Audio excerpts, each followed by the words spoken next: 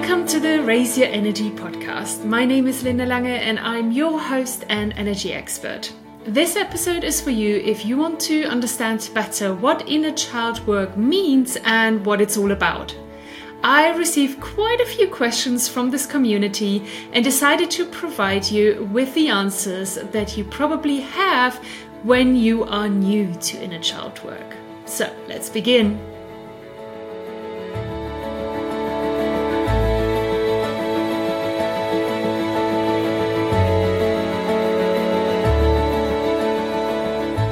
It's just a few episodes ago that I shared with you a unique perspective on inner child work that can help you tremendously if you are already in the process of that inner deep work.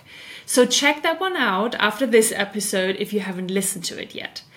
But I was asked to take a step back and actually explain what inner child work really is and what it means.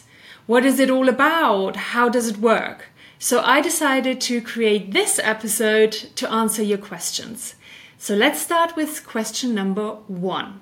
What does it mean to have an inner child? How does it get created? We all have an inner child inside of us.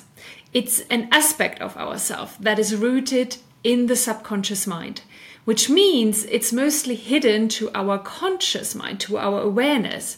And that's the reason why most people are not really aware of having an inner child in the first place.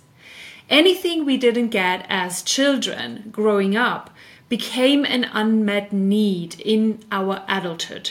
And those unmet needs can result in damaging behaviors, habits, or patterns if we don't become aware of them and meet them ourselves. How the inner child is created is linked actually to how our brains work when we grow up, particularly between the ages of 0 to 7. That does not mean that inner child work, we always just work with our very young version of ourselves. But 0 to 7 are the formative years regarding our subconscious mind. So in the work with your inner child, you can deal with versions of yourself at any age. So let's review briefly the brain development of children. In the first couple of years, the brainwave patterns of a baby or a toddler are the delta brain waves, which we are in when we're sleeping. So a baby that is even awake is still in a dreamlike state. And then from the ages of 2 to 6, 7, the brainwave patterns increase, but really just slightly to theta brainwave patterns. That is still closer to a sleeping state than to an awake or an aware state that we have when we're adults. And this is so important because the brainwave patterns that enables us to analyze data and decide if we believe in something or not just gets fully formed at the ages of 12 and upwards. Crazy, right? It means that all information surrounding a child gets unfiltered into the subconscious mind and forms all kinds of beliefs, perspectives, attitudes, and literally their worldview.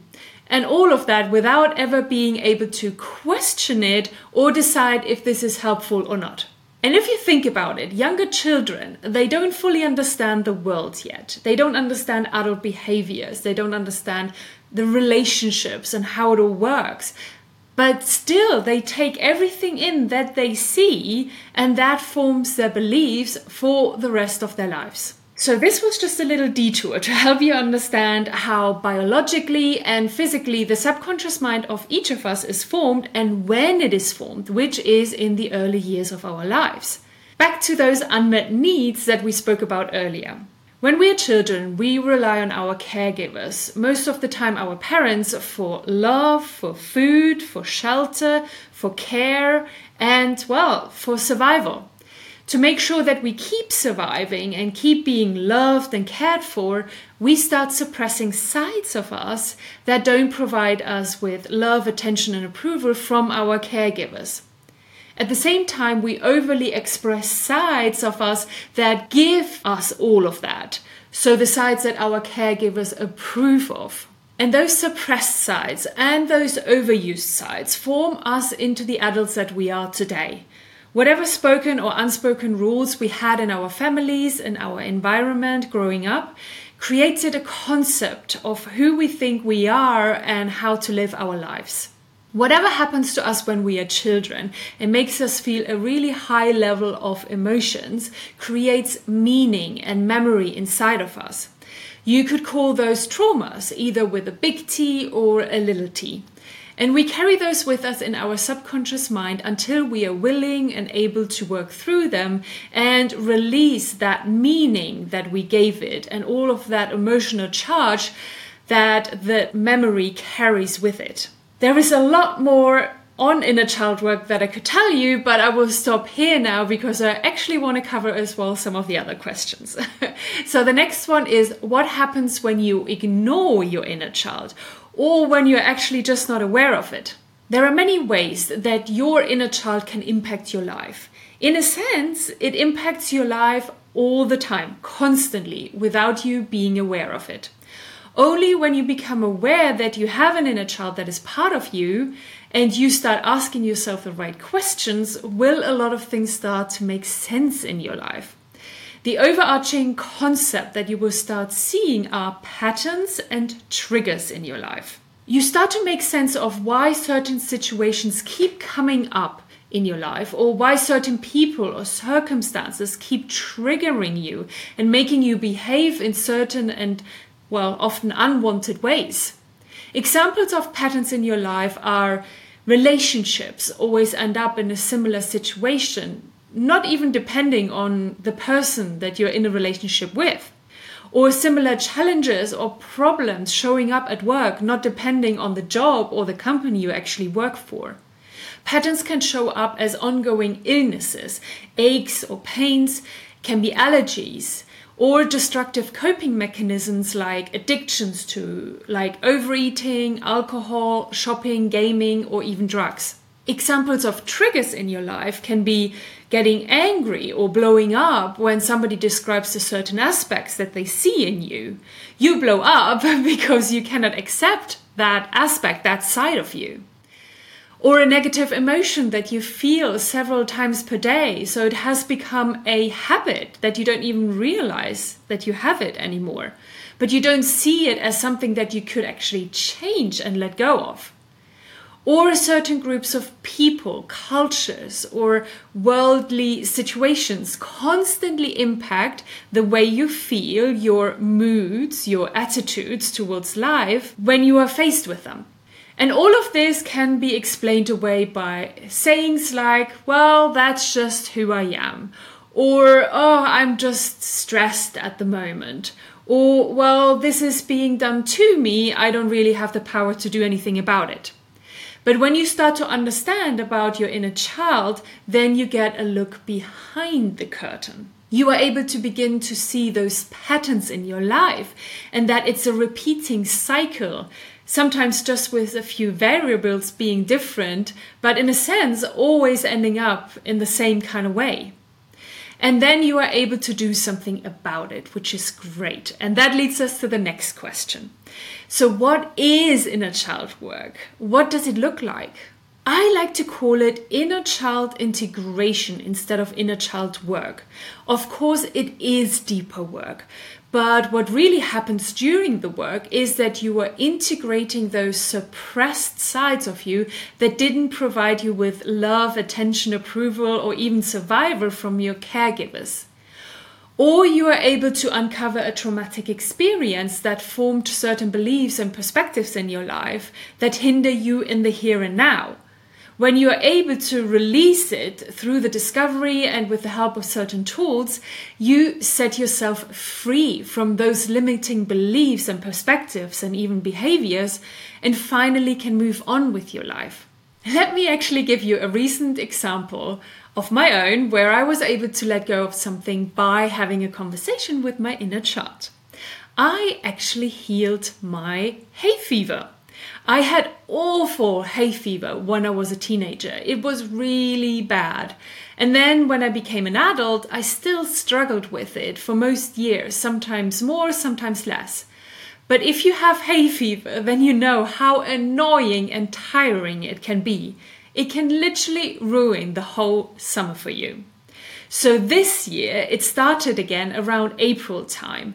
And a couple of weeks in, I heard somebody tell a story about how they got rid of their cat hair allergy by connecting it to childhood trauma. So I sat myself down and went back to my childhood and I asked myself some questions. When did my hay fever start?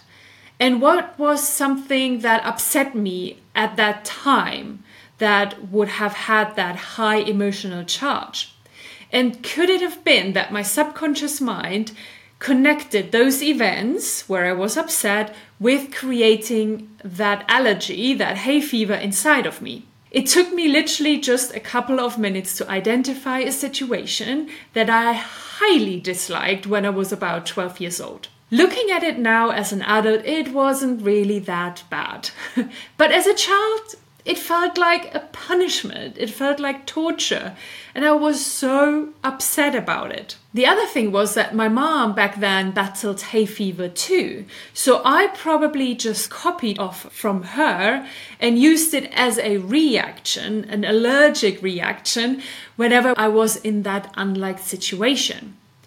So I used inner child work and went back to have a conversation with my 12-year-old self. I listened to her, I emphasized with her, and then I told her that I was still struggling with the hay fever, but that it did not really make sense for me to hold on to it anymore. So I asked her if she would support me in letting it go, and she agreed. I had one more short version of the exact kind of conversation the next morning with my 12-year-old self when I woke up and I felt that my hay fever symptoms were coming back, but that was it. Since that day, in April, I have had not 1 minute of hay fever this year. Yes! I completely healed myself of hay fever. And I do have as well that inner knowing that it is gone for good this time. The one important learning I got out of this experience, other than getting rid, of course, of hay fever, was how to interact with my inner child. It's a very emotional interaction instead of an intellectual interaction. If you decide to go ahead and work with your inner child, you will probably end up having a conversation at some point. When you do, don't explain away whatever your inner child experienced with reason or logic or the view that you have now as an adult. Instead, just accept what happened and how your former self, your younger self, integrated and understood what was happening.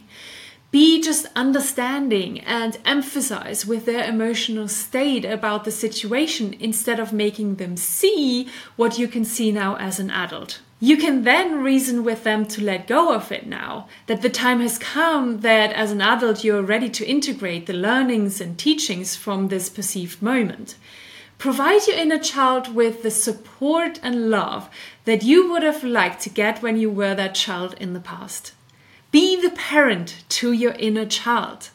And that's what inner child work is all about, re-parenting yourself. Through this integration work, you become the unconditionally loving and compassionate parent to yourself that you might not have had, or you missed it in certain times of your childhood. You become aware that you can meet those unmet needs, and that the only validation you needed that you didn't get as a child can now be given from you, your adult self. Through that, you allow your inner child to be the fullest expression of itself in a completely safe and supported environment. You can integrate those suppressed sides or let go of any traumatic experiences because your inner child now feels unconditional love and compassion without any judgment from yourself. Wow, okay, we covered a lot today and I will stop here now. If you are interested now to begin connecting with your inner child, I will create another episode in a few weeks' time on how to go about it. But until then, I created a meditation for you that will help you to start building that bridge to your inner child. It will help you to start creating a connection with him or her, and that is truly the first and most important step in that process. It may take time for your inner child to open up to you and trust you to be that parent and that adult for them. You can find that meditation for free on my YouTube channel. As always, I make sure to provide you with the link. Thank you so much for listening to me today. And with that, I love you and leave you. Talk soon and bye-bye.